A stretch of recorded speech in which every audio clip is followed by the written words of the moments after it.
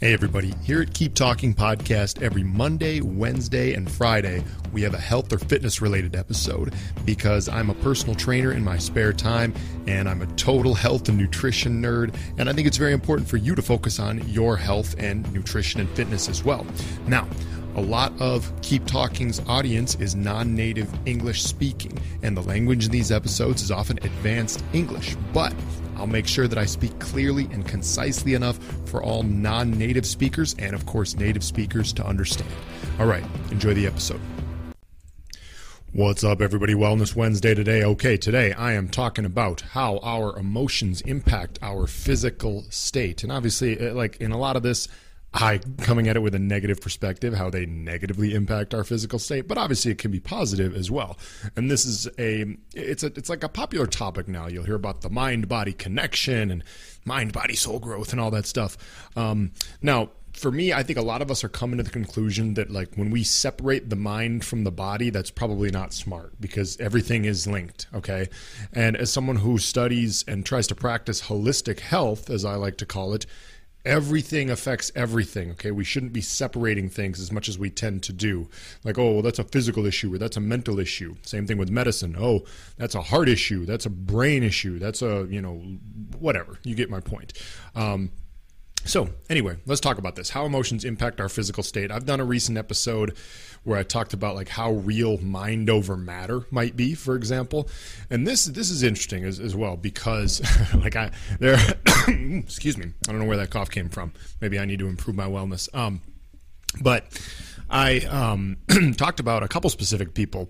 One of them is one of my mentors and another one is a grandma of one of my friends, who basically they never get sick. Like they don't even like believe in sickness, and if they start exhibiting any symptoms of sickness, they just overpower it through the mind because they're like, no, I don't got time to be sick. I got stuff to do. Like my friend talks about this grandmother that he has that she never got sick because she had too many kids, too much work to do with her jobs, and you can't be sick when you're that busy. I don't have time to be sick.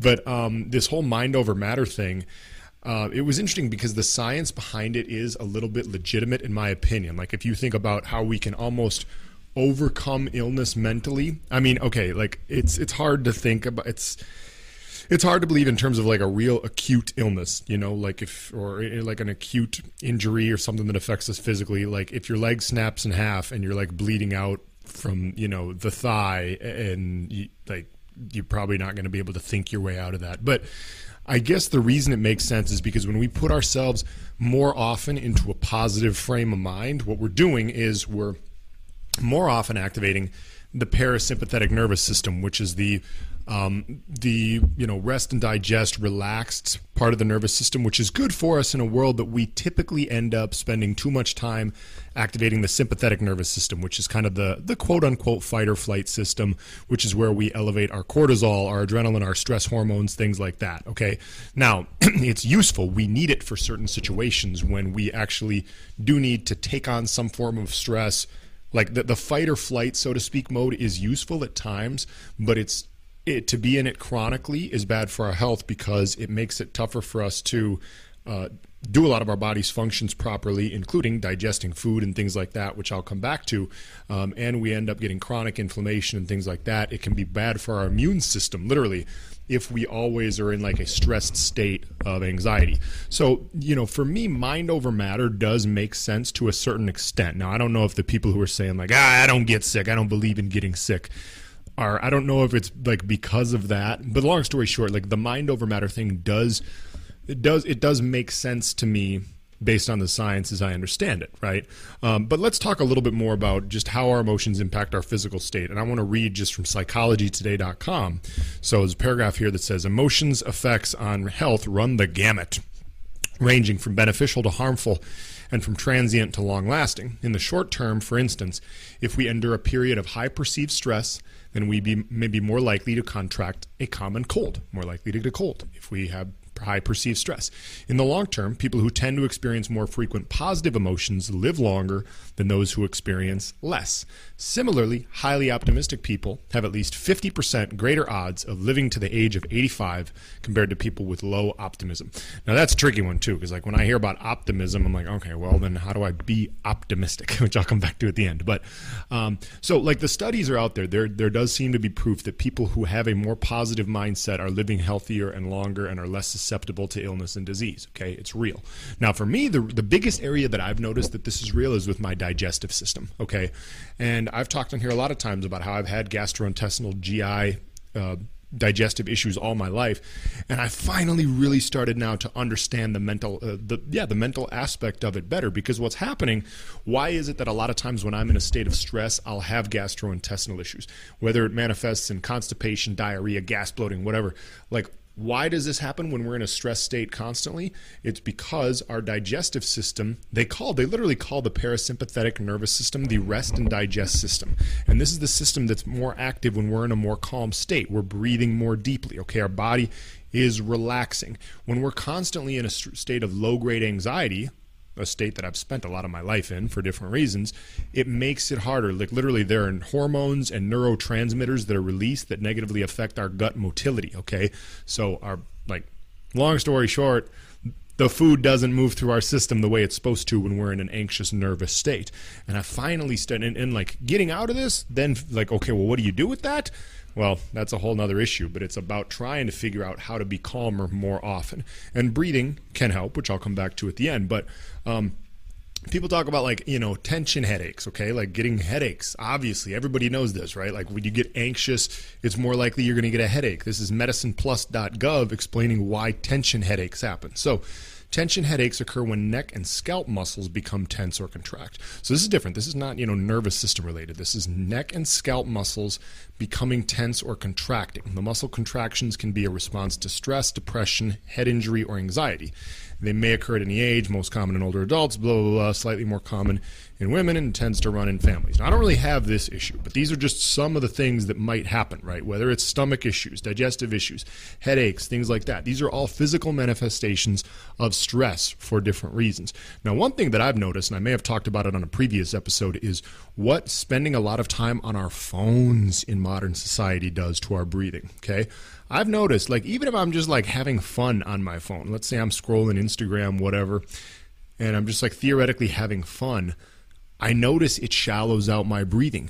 These devices, I think that they literally do affect our breathing. It shallows out your breathing. Like if I sit there and I read a book or just like listen to a podcast or actually just focus on my breathing, then obviously like in some sort of a meditative state, I'll breathe much more deeply and a bit longer, okay? When I'm on my phone or even a computer, I notice, especially with the phone, my breathing just shallows out no matter what I'm doing on it. And this is why I make the case that these phones, and particularly social media, can really have physical manifestations on our health that we may not even be aware of, just because of somehow it just switches us into a more like shallow state of breathing. And this is why doing things like meditation and box breathing, which box breathing is where you do 4 seconds inhale, 4 seconds hold, 4 seconds exhale, 4 seconds hold. Anything to slow down and deepen your breathing. Focus on breathing, really breathing in, breathing with the diaphragm, really breathing down until it feels like the air is getting into the stomach, right? Not just breathing with the upper part of your, I can't even think, your windpipe and, like the upper part of your lungs, really breathing deep down into the stomach, okay? And one thing that I found was interesting when I was researching this is there's this chart, and this is from slohealthcenter.com, but this is really interesting.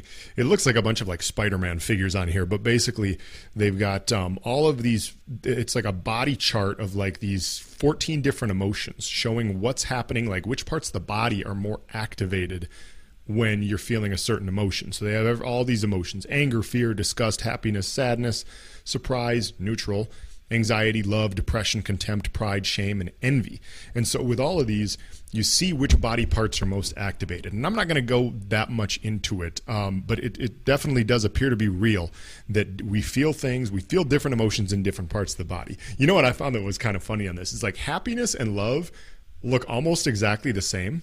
Like the whole body is kind of like, okay, so like the red, orange, and especially yellow colors are like the really hot areas that are activated. And then with happiness, you have like your whole body, especially your upper body, like red. And then like the heart area and the head area are just like yellow, meaning you're like super high level of activating these areas. Then with love, it's like heart. Well, I guess it's like a little bit less head, but it's like almost the same exact thing. But then like your genital area is more lit up with the love. So I just, I'm like, is it love or lust? What is this here?